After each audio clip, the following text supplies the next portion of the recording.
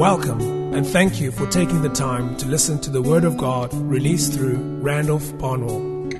Randolph is the founder and senior elder of Gate Ministries, Durban Central. Be encouraged to access free additional resources for your edification at randolphbarnwell.com. Great grace, peace, and mercy from Christ be multiplied to you as you listen to this teaching. You are the laboratory. Tell your neighbor you're the lab. You are in the lab. Right? Everything gets tested here before we export it to the nations. Right? And you know what usually happens in laboratory testings?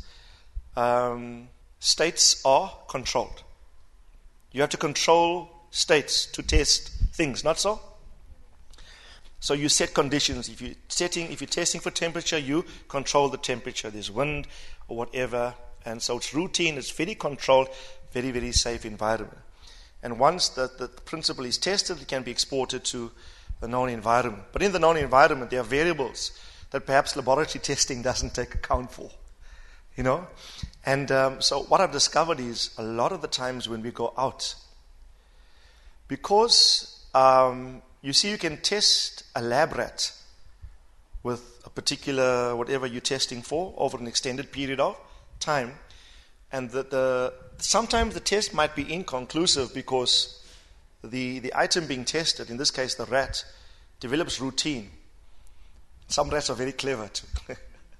Right? And sometimes results might be verifiable or valid simply because of the environment's far too controlled and the result almost anticipated.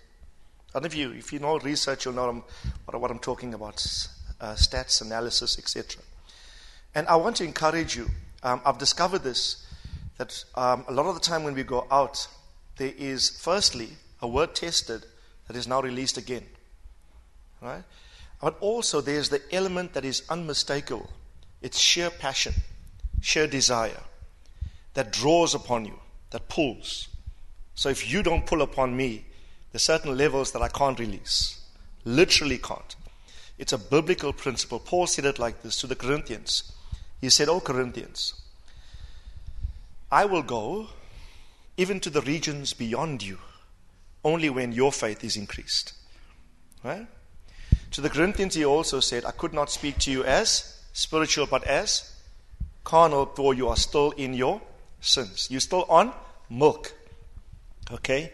And so I want to encourage you, develop a passion and a pull. You take the speaking of God to the next level. If you sit without desire, then God meets you on your level. It's got nothing to do with the preacher. You determine what you want. If you sit with hunger and there's a pull, and you see this is a principle that Sam Solon taught me about the spirit realm. He said this: the spirit realm only operates on demand. Only. It will respond to demand. He said if there's no demand, there's no commensurate supply. So, like the principles we taught, if you draw near to the Lord, what happens? He draws near to you. Based upon your desire, God will reveal things to you. Thamo says it like this: you choose the kind of life you want. Thamo often says you choose kind of life you want based upon your press. He calls it the press. Based upon your press into the realm of the Spirit, so will God respond to you, and then your responsive obedience to what's been revealed to you will determine the quality of your life and the measure of God's blessing upon your life. Amen. And so I want to encourage you that let's maintain our passion. Let's maintain our passion. Tell your neighbor, maintain your passion. Now, I've been speaking on Passover principles. Now, I'm not going to be too long. At least I plan to, because I want to pray. I just feel, I've been praying intensely in the car almost every morning.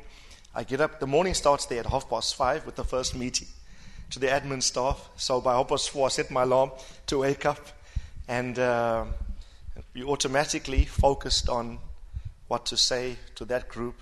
There's a devotion that follows immediately. Then the meeting with the pastor starts at 8 to 3:30. There's a 6 to 7 meeting also with the neighbors. So it was literally like 3 or 4 platforms you have to think and focus 4. And I'm amazed at how quickly God is accessible. I want to encourage you, God is not far. It's a mindset that we have to struggle and press into the most holy place. No, we live in that realm. I have been far more God conscious than I've ever have been before in my life. I prayed for many of you even while I was there, focusing on the assignment there, focusing on issues here, back home, etc. And so prayer is ever present. It's your spatial sphere of existence, is the spirit domain. And the thought that has been so dominant on my heart there was that God is the Father of my spirit. So I keep saying it here.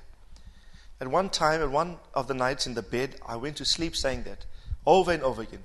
I said, Father, you are the Father of my spirit. Right? The spirit that I have was in you, and I was in you before time began.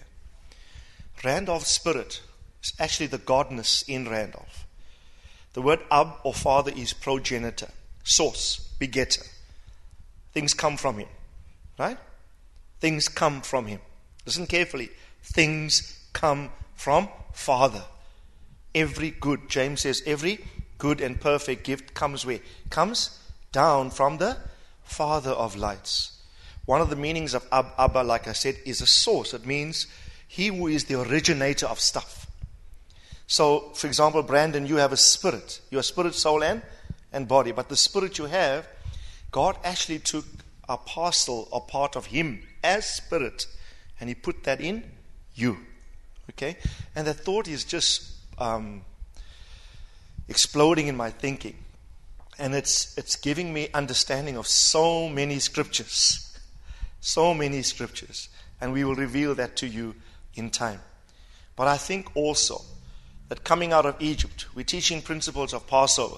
I think also that coming out of Egypt is coming out of a fleshly soul realm. It's a departure and an exodus from living life as a natural man. Right? The natural man. Living life being soul-oriented. Functioning by reason and not by revelation. Right? Many people live in the fleshly, soulish environment of their lives. But I want to encourage you, be a spiritual man. And your headquarters is your spirit that must configure your thinking in the soul, so that in your body you can live obediently unto the Lord. If you're not going to be spirit sourced by the Father, and let that be the point of origin from which you flow out from in life, then disobedience will easily cripple you, because your soul is going to step in and you're going to reason yourself out of obeying God. Let me say this clearly. You will reason yourself out of obeying God, because your soul is so rich in natural thinking. But he who has the mind of the Spirit obeys what the Spirit dictates. Not so?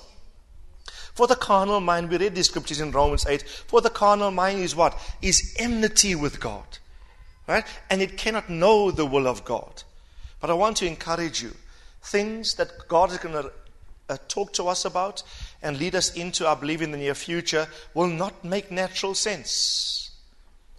If you're not going to leave the fleshly, carnal realm, I want to submit to us, brethren, you are going to be perhaps claiming to be relevant, because you're in a congregation that espouses or hopes to espouse present-day truth. And we say we are progressive, and we look at others in denominationalism and we point fingers and say, see how far they're behind. But really speaking, if you truly put on lenses, there are some people in denominationalism that are streets ahead of some people in so-called progressive churches apostolically. We don't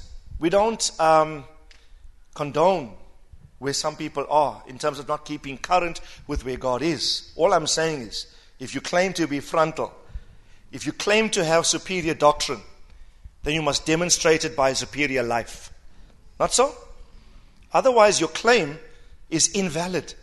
Otherwise, all you've done is you've acceded mentally to the truth, but the truth hasn't become a revelation in your life that alters your behavior. So remind your neighbor, you are spirit being. Israel left Egypt, and Egypt is a land of bondage. Not so? It's a land of limitation. It's a land of restriction. And please remember this. The movement out of Egypt was a movement out of slavery into sonship. Remember, there were slaves in Egypt. No? They worked for 430 years, building a pharaohic empire. They exited that land.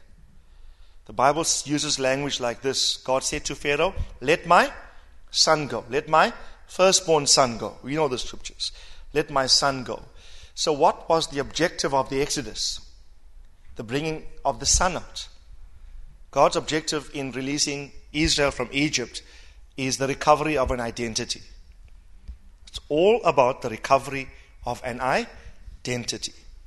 In the language used, this is Exodus 4 and Numbers 3:13. In the language used, God says, Pharaoh, let my son go, comma, my firstborn son, that he might what? That he might serve me or worship me. So the two issues, the one is identity and the one is destiny. The one is identity, the other is function. And I said this to you in the past, you will never fulfill your function if you don't know your identity. Understanding who you are is critical to what you must do. Don't seek to do first. Seek to come into a fullness of understanding of who you are. So songs like we sang, here I am. I'm a son of God. As he is, so am I. As he is, so am I. If you are a son, who's your father? Come on, who's your father? God is your father. So, here I am, I'm a son. If your sonship identity is fully recovered, you know what it means? It means your understanding of God as your father has been restored. Right? Understanding God as your papa, daddy, intimate, protector, provider, nourisher, will never leave me, will never forsake me, will never abandon me. All those concepts, those are thoroughly restored to your thinking. If you truly understand God as your father, you will never worry another day. Listen carefully. How do I know that I fully embrace God as my father? You know what? Matthew says it plainly, Matthew chapter 6. Do not be worried for your life, what you shall eat, drink, or what you shall wear. For look at the birds of the air. They don't sow, but your heavenly Father takes care of them. And not one of them falls to the ground without him knowing. The lilies of the field, etc. Right? And then he says this, then how much more important are we than them? How much more shall your heavenly what? Father take care of those who are his children? But seek ye first the kingdom of heaven or the kingdom of God, and all these things will be added to you. Right? But I just like the phrase where it says, how much more shall your heavenly Father take care of you? O you of little faith, it says. Hey? I want to encourage you. You see, we can espouse much, but when the rubber hits the road, then we know who's your father. Right? And I had to walk through, we had to walk through much in the past 2 or 3 years. We were tested in this reality. Right? We were tested in this reality. In the face of meeting dire need, then you know what kind of faith you have. Then you know who is my source. Is Abba, is Papa my source? I want to affirm this to everyone here this morning. God is your Father. He'll never abandon you. He will never leave you. But He wants to demonstrate His fatherhood to you. Right? Remain Father focused. Remain Father fixated. You know, I'm thoroughly amazed. I did a perusal of John in Nakala. I'm thoroughly amazed at how Father fixated Jesus was. The Father was His world. Jesus became the Son of Man to teach the sons of men how to function as sons of God. Right? I do nothing unless I see my Father do. I say nothing unless I hear my Father say. They even said to him at one time, "Good teacher." You know what his response is? "No one is good except my Father. No one is good except my Father." In John 8 he said, "My Father has taught me what to say and even how to say it." He said, "I can do nothing of myself. The works I do, these are the works of my Father." At one time they praised him. What excellent doctrine. He even said, "The doctrine I have is not mine, it is my Father's."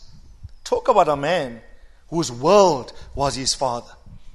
You just read the Gospels. I challenge you. Do a cursory perusal of one of the Gospels. In other words, a speed read. Not intending to meditate on anything, just do a speed read, get an overall perspective.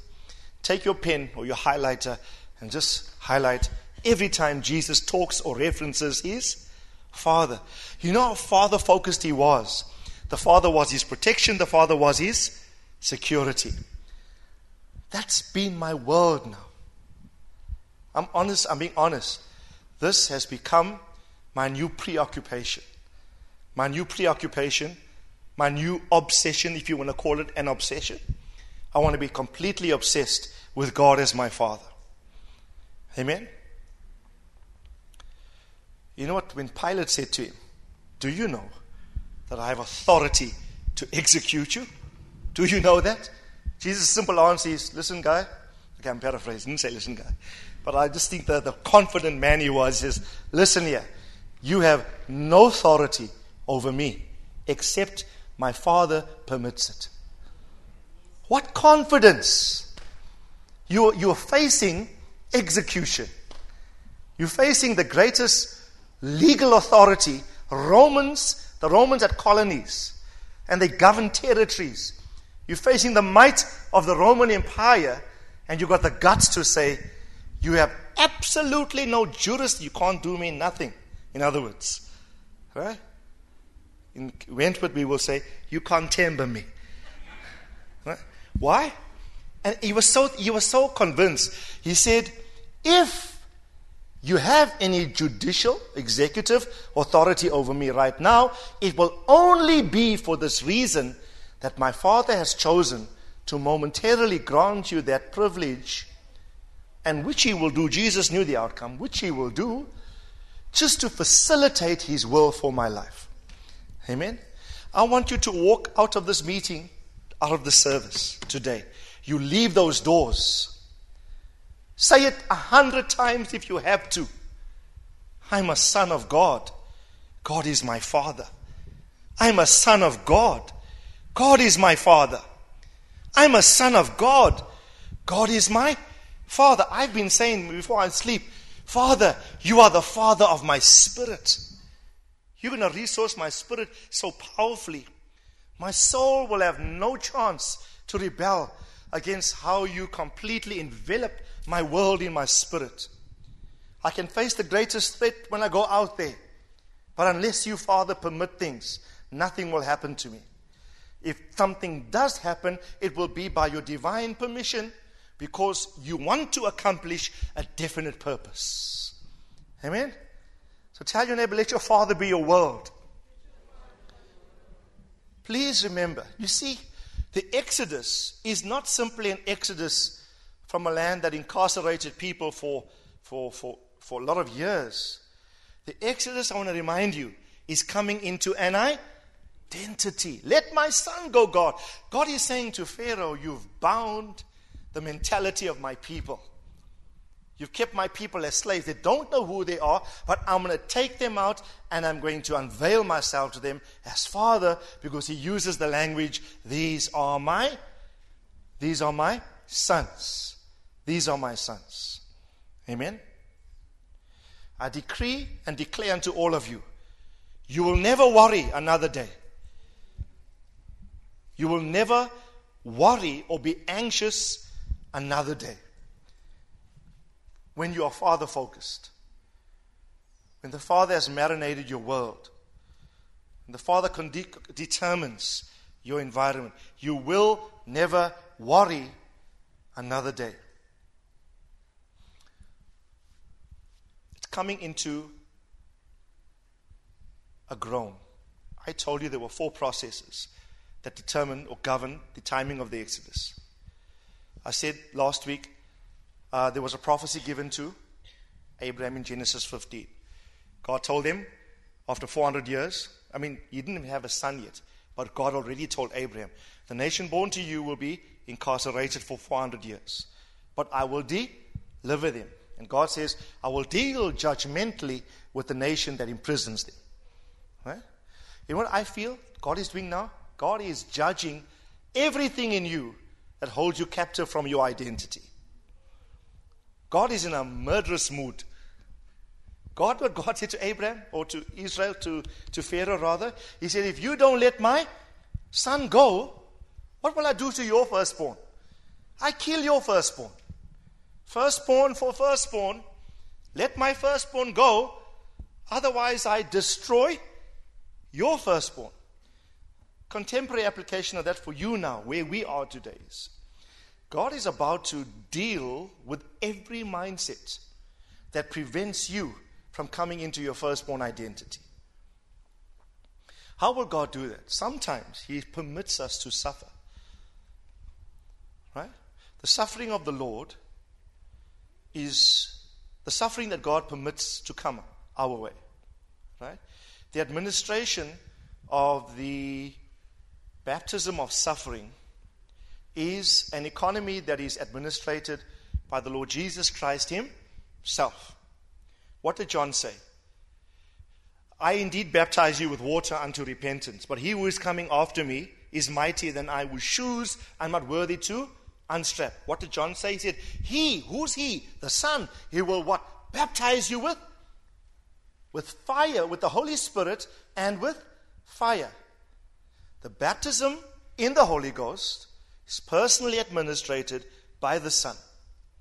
The baptism in fire, which is a baptism of suffering, is also administered by the Son. Why the Son? Because the Son lived as a man and He suffered as a man. And the Bible says in Hebrews that Son though He was, He learned obedience by the things He suffered.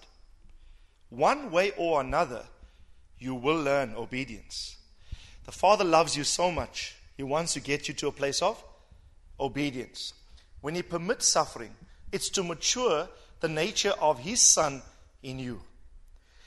I know that's an elementary doctrine, by the way. It's Hebrews 6. We're supposed to be going on to perfection, but some of us are still struggling with elementary doctrines. The basic, the foundation. We will discuss again, I think, the elementary doctrines because they're so key to going on to maturity. If you don't understand suffering, the purpose behind it and why the Father permits it, every son, what does Hebrews 12 says? Every son that He loves, what does He do? What does He do? Come on, talk to me. What does He do? He chastises. The chastisement of the Lord must not be viewed as the punishment of the Lord. The chastisement of the Lord must be viewed as an expression of the love of the Father. Not so? Let me just say this. Everybody will suffer. The righteous and the unrighteous. In fact, Paul said this to Timothy. All them that live godly in Christ Jesus shall suffer. Sometimes you suffer because of your own disobedience. Not so? And sometimes you suffer because of your obedience. You suffer because you don't obey God's principles. And sometimes He permits suffering to get you to a place of obedience. For son though he was, he learned obedience by the things he suffered. But also, when you do the right thing and you behave righteously, you're not exempt from this baptism. It comes upon all sons. To do what? To teach us obedience. So, there was a prophecy. Everyone say prophecy. And I think the signaling of this series is a prophetic announcement that God wants His Son out.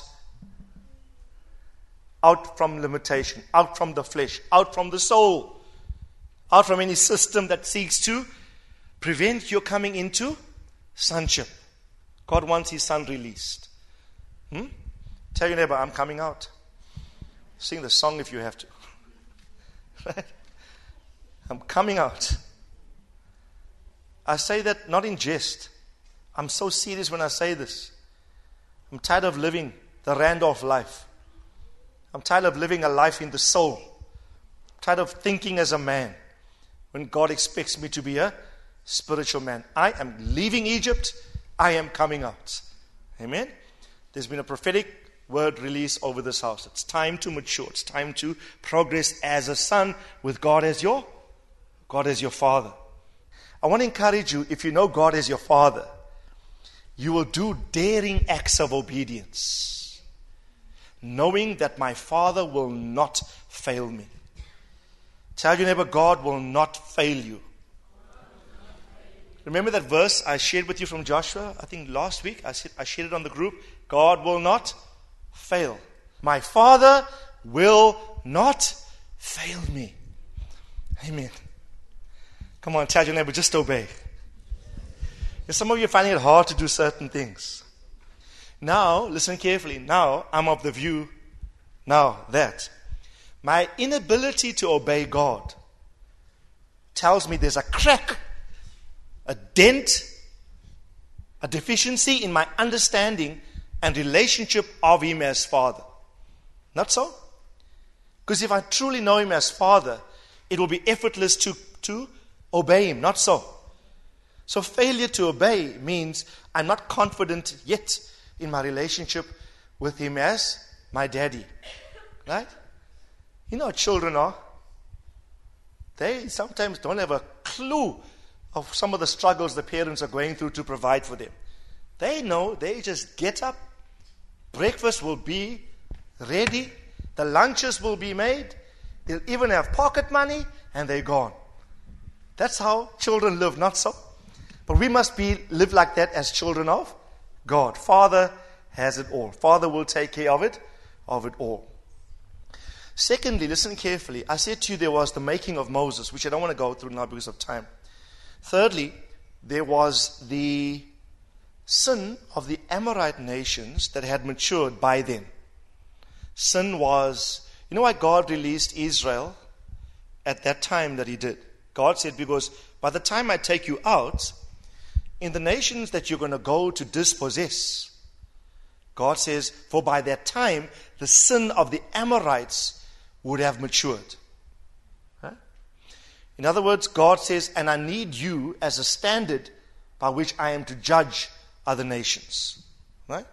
I need you as a standard by which I will inflict judgment upon all the nations of the earth. You see, God is unjust if He simply meets our judgment without a standard in a people. The standard in the people must be this, that a people have imbibed the standard of God so much, the standard to which they have come to, listen carefully, will judge without the people judging. You've got to understand this. The people who have become the standard don't judge.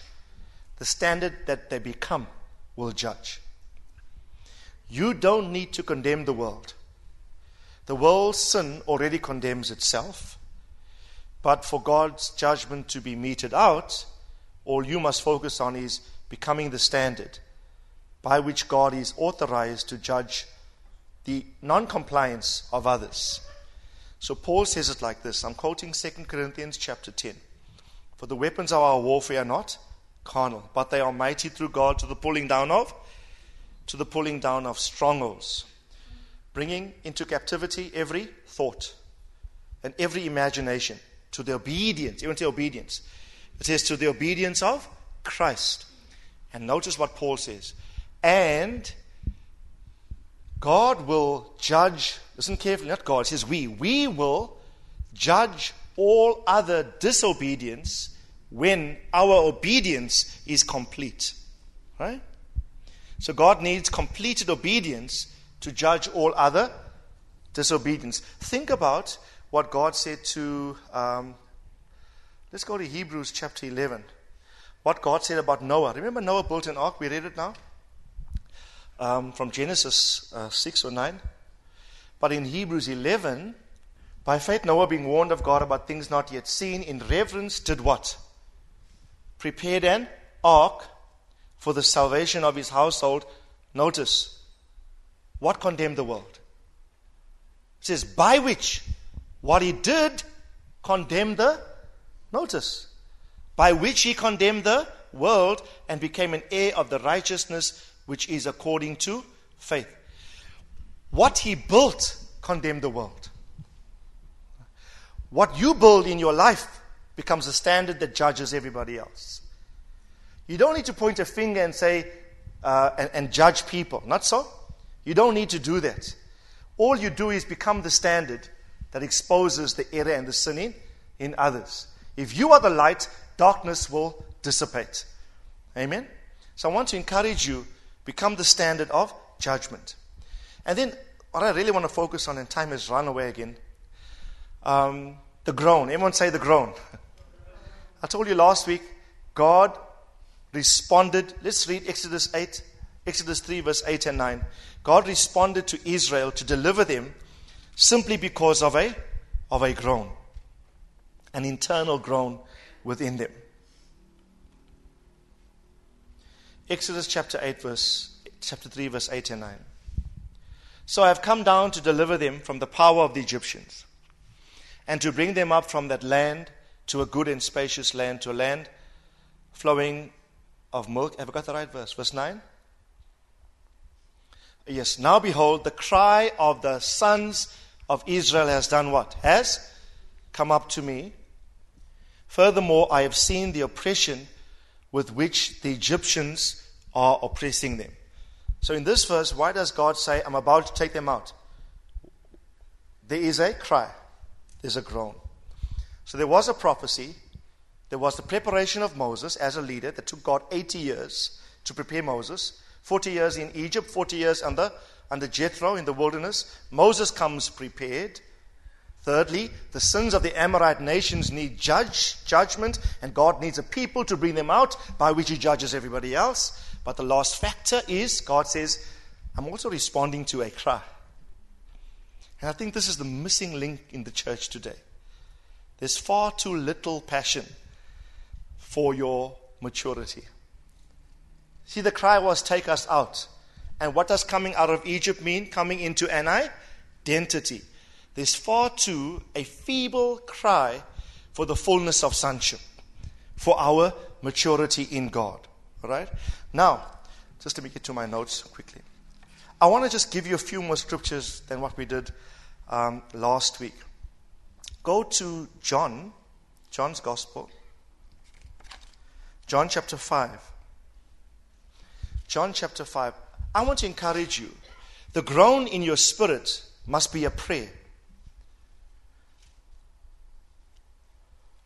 And I said to you that the groan in the spirit can never be if in the soul there is still carnal complaint.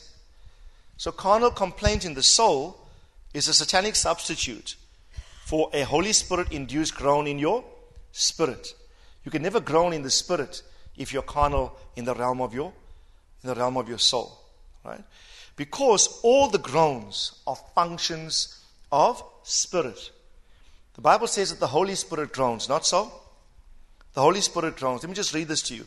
Romans 8:26. In the same way the Spirit helps our weaknesses, for we do not know how to pray as we should, but the Spirit himself does what? The Spirit himself intercedes for us with groanings too deep for words. Right? So whenever you see groan, you always have the intercession, the prayer. Right? Groanings too deep for words. The Spirit groans within us. We sang earlier that creation is groaning, not so? Romans 8 verse 19 says, for the anxious longing of the creation waits eagerly for what? For the revealing of the sons of God. For creation was subject to futility, not willingly, but because of him who subjected it, in hope that the creation itself will also be set free from its slavery to corruption into the freedom of the glorious liberty of the children of God. Listen carefully. This last part, the creation itself will also be set free. Is creation in bondage right now? Yes. What is creation waiting for its own liberty? Son. Right? Creation's cry, it's for its own release. But creation itself knows we will never be liberated until sons of God arise in the earth. Right? So, don't hold up creation's bondage for too long. Creation responds to the Son. Remember when Cain killed Abel? What did God say to Cain? Now when you try and plant and farm, the ground will not respond or yield its strength to you. Right? What you see, and this dawned upon me early this morning, if I am a son, a spiritual man, my world will reconfigure itself around me to adjust to my identity. Everything around me will start recognizing he is a son of God coming. So let's respond to him. Right? Cain's image of the son was marred because of the murder of his brother. Now the ground doesn't even respond or respect him. If you want creation to cooperate with you, I believe God will even change laws, policies, procedures, just to accommodate your identity of sonship when it pitches up. Because the world, creation, is groaning. The groan of creation will be answered by the revelation of the sons of God. Right? So every time Son is revealed, guess what is healed? Your world. If your world is sick right now, even your micro world, your space, your work environment, all I would ask you to do is manifest sonship, and see how your world starts to change to respect who you are in God. Amen? These things are real and it starts to happen. So the water respects Jesus and allows him to walk on it. Creation respects the Son of God. That's all. We taught you these things. You can go ask a fish for a coin and pay the Roman taxes. Remember Jesus said one day, they need to pay taxes. Just told Peter, go catch a fish in its mouth, get the coin and go pay the tax. Everything in creation will simply start to respect the image of the Son.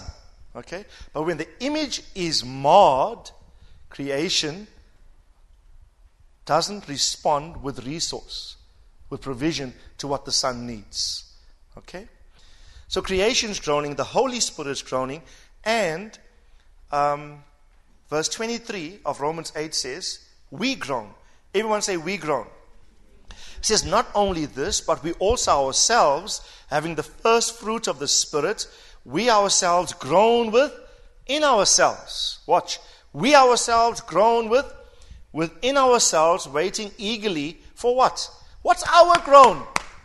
The adoption as sons, the redemption of the body. Do you know your spirit is regenerated, although still needs to be matured? Your soul is being saved, transformed by the renewing of the mind every day, and your body will be saved. When will this body be saved? Come on. When the Lord Jesus returns, not so? At his coming, the Bible, Paul says, this vile body will be changed. This corruption put on, incorruption. This mortal put on, everyone say immortality. When you see this word, you can put the immortality, redemption of our body. Paul is saying, we're going to break the tape of pain, sickness, and death, and we're going to enter the realm of immortality. Contextually, this is what this verse means. The groan in the Son is waiting to break the tape of bringing the body to where the soul and spirit would have arrived at that point in time. So that spirit, soul, and body are preserved complete at the coming of our Lord and Savior, Jesus Christ, it says in 1 Thessalonians 5:23. Not so? I pray that your whole spirit, soul, and body be preserved complete. When? At the coming of our Lord and Savior, Jesus Christ. Faithful is he who promised, who will also who will also do it. Now, if the groan within us is a press toward immortality and the breaking of the death, and you know what? Death is the last enemy, the Bible says. It says death is the last enemy that must be conquered. Right? For me, then, the push toward immortality is a push toward finalizing the purposes of God attendant with His Son. Everyone say finalization. Finalization. So then I interpret this as follows, to make it like applicable to our modern day world now, today, for you now where you are. Although immortality will be experienced at a point in time, only when He returns. But I can have a groan within my being, and the groan is a push towards God finalizing every aspect of His purpose for my life. The principle is here, groan for the program to be finished. Groan for finalization. Groan for resolution. Groan for the thing to be wrapped up. Are there still things in your life in abeyance that need to be resolved? Are there things in your life that you know are God's purposes and God's will for your life, but they need to find practical expression in the earth? Are there groans like that? There must be a groan within the Son. Now let me just say this to you. The Holy Spirit is groaning. We read creation is groaning. But it says we too also. There are 3 groans in the earth right now. Creation, the Spirit, and the sons. And in the mouth of 2 or 3 witnesses, every word shall be established. A 3-fold cord is not easily broken. So I want to encourage you. Tomorrow morning or tonight, when you position yourself before Papa, Father, and you pray before your Father in heaven, the groaning in you, don't think it disconnected from creation. The groan in you, don't think it disconnected from He, the Spirit of truth, that's actually groaning in and through you. You are not alone in your groan. Come on, tell that to someone. You are not alone in your groan. So when I pray, I realize I don't. Yes, I know where 2 or 3 shall agree as upon touching any one thing, it shall be done for them by my Father which is in heaven. I know I have to join with the saints to sometimes pray collectively. But even if I'm alone and my groan comes up as a prayer before the Lord, I know I have the witness of the Spirit. I have the witness of creation that is groaning. And as I pray and as I groan, I don't groan singularly anymore. I groan corporately, commensurate and in tandem with creation and the Holy Ghost. Amen? You see, a groan it implies a never satisfied condition, not so? Until the thing is attained, the outcome is attained. A never satisfied condition until the outcome is attained. And I want to encourage you, never settle until you reach your goals in God. Never settle. Never give up in prayer. Like that friend who went to the other friend at midnight, remember last week? It's inappropriate. The Bible actually in the Greek says he was shameless in his pursuit. Don't give up. Don't give up on the groan until you hold the result of what you want in your hand. Now in John 5, let me close with this. In John 5, time really runs away these days. I don't know where. I must organize a whole day one of these days. John 5 and verse 6. This is the man who was 38 years at the gate. Beautiful. Remember the story? For those of you who did ABC, this is your first lesson in ABC. Dr. Segi's program. And he was there at the pool for 38 years. The house of Bethsaida, I think. Bethesda. Right? And remember, had 5 porches. And every now and then the angel would come in, stir the waters. And there was, the Bible says, multitudes of infirmed people, sick and palsied. And there was this man there. So Jesus came and saw him. And the Bible says this. When Jesus saw him lying there, he knew that he had been there in that condition. And Jesus said to him, do you want to get well? Duh. Look at me. Why do you ask the question? Huh? Is Jesus being sarcastic? I mean, do you come to a cripple for 38 years and still ask him, do you want this? What is Jesus implying? You've become so passive. You've become so complacent. 38 years in the same condition. And you know what the guy says? He offers some excuses. He says, firstly, the angel come once a year to stir the water. Only once in 365 days is the only chance I have. And whenever this happens, everyone is pushing towards the pool. He says, and just about before I'm about to jump in, somebody else jumps in before me. Hey? Jesus was in essence trying to establish, do you have any desire left to be healed? Because, listen guy, if I don't get your cooperation for wanting this thing, there's no way you're going to get anything from me. Huh? Jesus first establishes the desire of the man to want to push through for his healing. Right? Now I want to ask you, how desperate are you? How desperate am I to want breakthrough, to want the healing? This man was manifestation oriented. Once a year, an angel, drama, stirring water, jump in, get healed. But you know, Jesus was the Word of God, the eternal Logos was standing right in front of him. And Jesus said, take up your bed, go and walk. Take up your bed, go and walk. Right? Go and walk. Jesus took the man from being manifestation oriented to being word focused, because the Word of God was standing in front of him in the flesh, and the word of instruction was given to him. Compliance then, obedience simply demanded that he take up his bed and walk. Some of you just need to obey the principles that have been espoused to us. And your paralytic days are over. Your days of paralysis are over. Right? Don't wait for the next big conference, the next big school, the next big visit from the next major apostle or prophet that comes to the city. Your breakthrough is in the Word. Your breakthrough is in your own hand. Amen? Your breakthrough is at hand and it's in your own hand. Just obey the Word and you will take up your bed and you will walk. Amen? How desperately do you want it? You know what the Bible says? That Jesus slipped away from that point onwards there, and they questioned the man, who healed you? Right? On the Sabbath, nochal. Who healed you? What was his name? Etc. After a while, Jesus found him where? Come on, talk to me. Jesus found him where?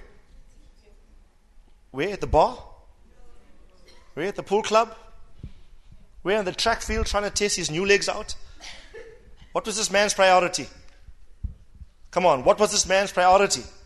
The temple. Right? Found his feet back to the house. Found his feet back to the house. Jesus met him there. You know what Jesus said to him? Now that you are healed, go, but do not sin again, lest a worse thing come upon you. Don't. Jesus gave the man a warning. Listen, I've just gave you breakthrough from 38 years of historical bondage. Now that you are healed, don't interpret your healing as permission for you to go back to your life of sin. I feel this is a warning for all of us here this morning. You know, there's such sanctity and sacredness coming back to the house of God. Yes? Holiness, purity. Here's a warning to all of us here. If you are still dabbling in sin, thus saith the Lord today, be careful lest the worst thing comes upon you.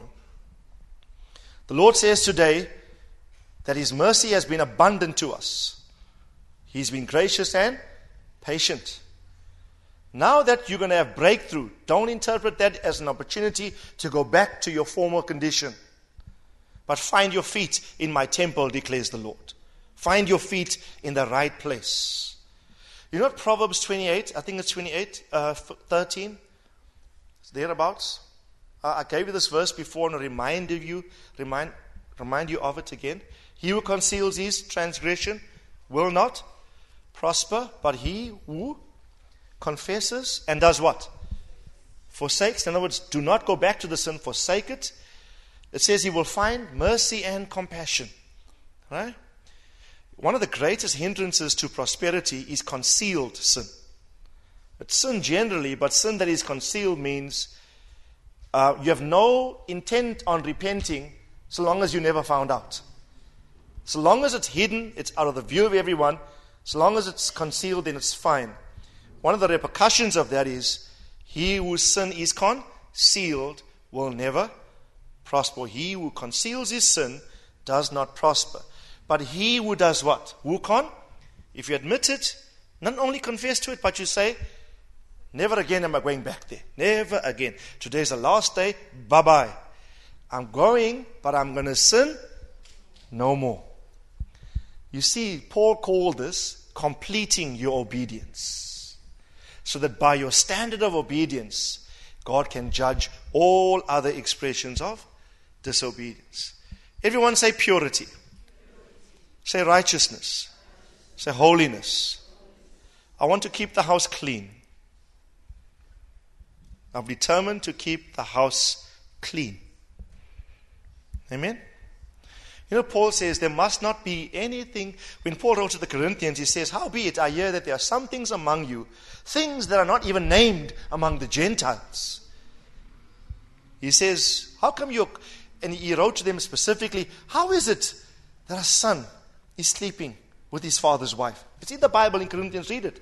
He says, I am shocked that you entertain things that not even the Gentiles will do, but you Corinthians, you're accommodating them. What was Paul doing? He was cleaning up the house. Amen? Tell your neighbors, clean up time. Amen? Warning. Tell your neighbor, warning. Warning to us. Warning to us. May you shiver and shake with conviction at the thought of entertaining a sinful act. May the word of the Lord resound in your heart. And you say, no, I cannot afford that. No, not now. No, not after so long. Not after where we have come to. Amen? I'll talk more about this next week. You know why? When they celebrated the Passover, you know what Moses expected of the people? Get each man to your own house. Get into your own families. Shut the door. Take a 1-year-old lamb. Spotless, unblemished. Take unleavened bread. Right? Not leavened bread. Next week I'll explain to you what leaven is. There are 5 different symbolic applications of the concept of leaven. One of it is sexual purity. He says, or sexual morality generally. Right? And so the bread that we eat must not be leavened, it must be unleavened. You know what the Bible says? A little leaven will taint and leaven the whole lump. So we're going to painstakingly search for the hidden leaven in the house. I want to make an announcement today. The spotlight of the Holy Ghost right now, I release this as an apostolic decree over this house. Right now, the spotlight of the Holy Ghost goes to shine, to reveal the hidden leaven, the concealed sin. I declare by my word that the Holy Spirit, if it still persists, may God the Holy Ghost unearth it and bring it to the fore so we can deal with it. Amen? Tell your neighbor, we want a clean house. We want a clean house. Right? The father would actually do this, you know that? Whenever they reenacted the Passover, the mother would hide leaven the previous night, and they reenacted a kind of ceremony. The father would go, lights off, and shine a light, and look for the hidden pieces of leaven in the house. I submit to you by the Holy Spirit that process has officially begun. Amen? I'm not trying to breed fear in anyone's heart. I love you. I really do. And I only want the best for us. Amen. It's time to come into the fullness of our sonship in God. Amen. And become the standard that God wants in the last day. Amen. Tell your neighbor, be the purest vessel you know. Be the purest vessel that you know. Amen. Be the purest vessel that you know. There's mercy, there's grace. Even if you trip up from time to time, let me just say this. God is faithful and just to forgive you. God checks out a man's heart. He checks I'm not perfect. I think nobody is perfect. Okay? No one's perfect. But at least have a perfection of pursuit after the things of God. Don't lay in the same position. 38 years. I am 47. I don't want to be 57, 10 years from now. And we're still preaching the same things to the same people. Right? It's time to mature and time to grow up. Amen? Hallelujah. Let's pray. Father, we just thank you for your word. Come on, lift up your hands. I pray great grace to every brother, every sister, every family. May the grace of the Lord Jesus be your portion. May God, the Holy Ghost, empower you. May you come into the fullness of your sonship identity. May you come into a new revelation of God as your Father who loves you, who will resource you. He will protect you, provide for you. Your Father will preserve you. Your Father will not fail you. May your knowledge and revelation of who the Father is grow to leaps and bounds. May you understand that it's now time as a prophetic declaration of the release of your identity out from the realm of flesh and soul and into the realm of spirit. Your Father is the Father of your spirit in Christ. I decree and declare to you that today is the start of a new groan within you.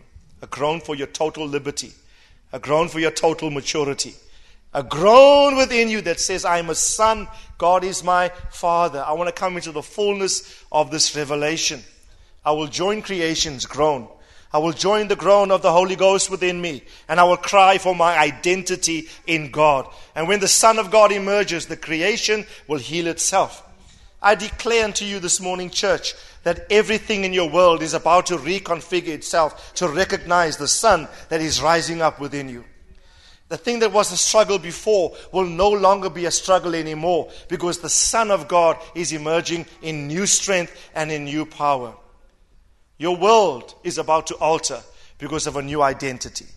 Things in your world start to respect you. Things in your world start to recognize. The ground starts to respond to you. I declare it over you. I declare a new phase of prosperity over every person, over every family, over every house. I declare grace for this in the name of the Lord Jesus Christ. As we remove every trace of leaven in the house, we will not conceal sin that we might prosper. May the blessing of the Lord be your portion.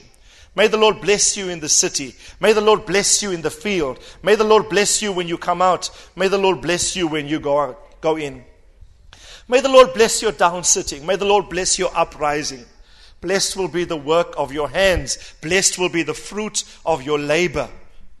Blessed will be every attempt that you make to push God's purposes forward for your life. The Lord says, I will visit you with more than your initial efforts. God says, although you've initialized things based on upon your own capacity, God says the way in which I will respond to you will be far greater than your initial attempt.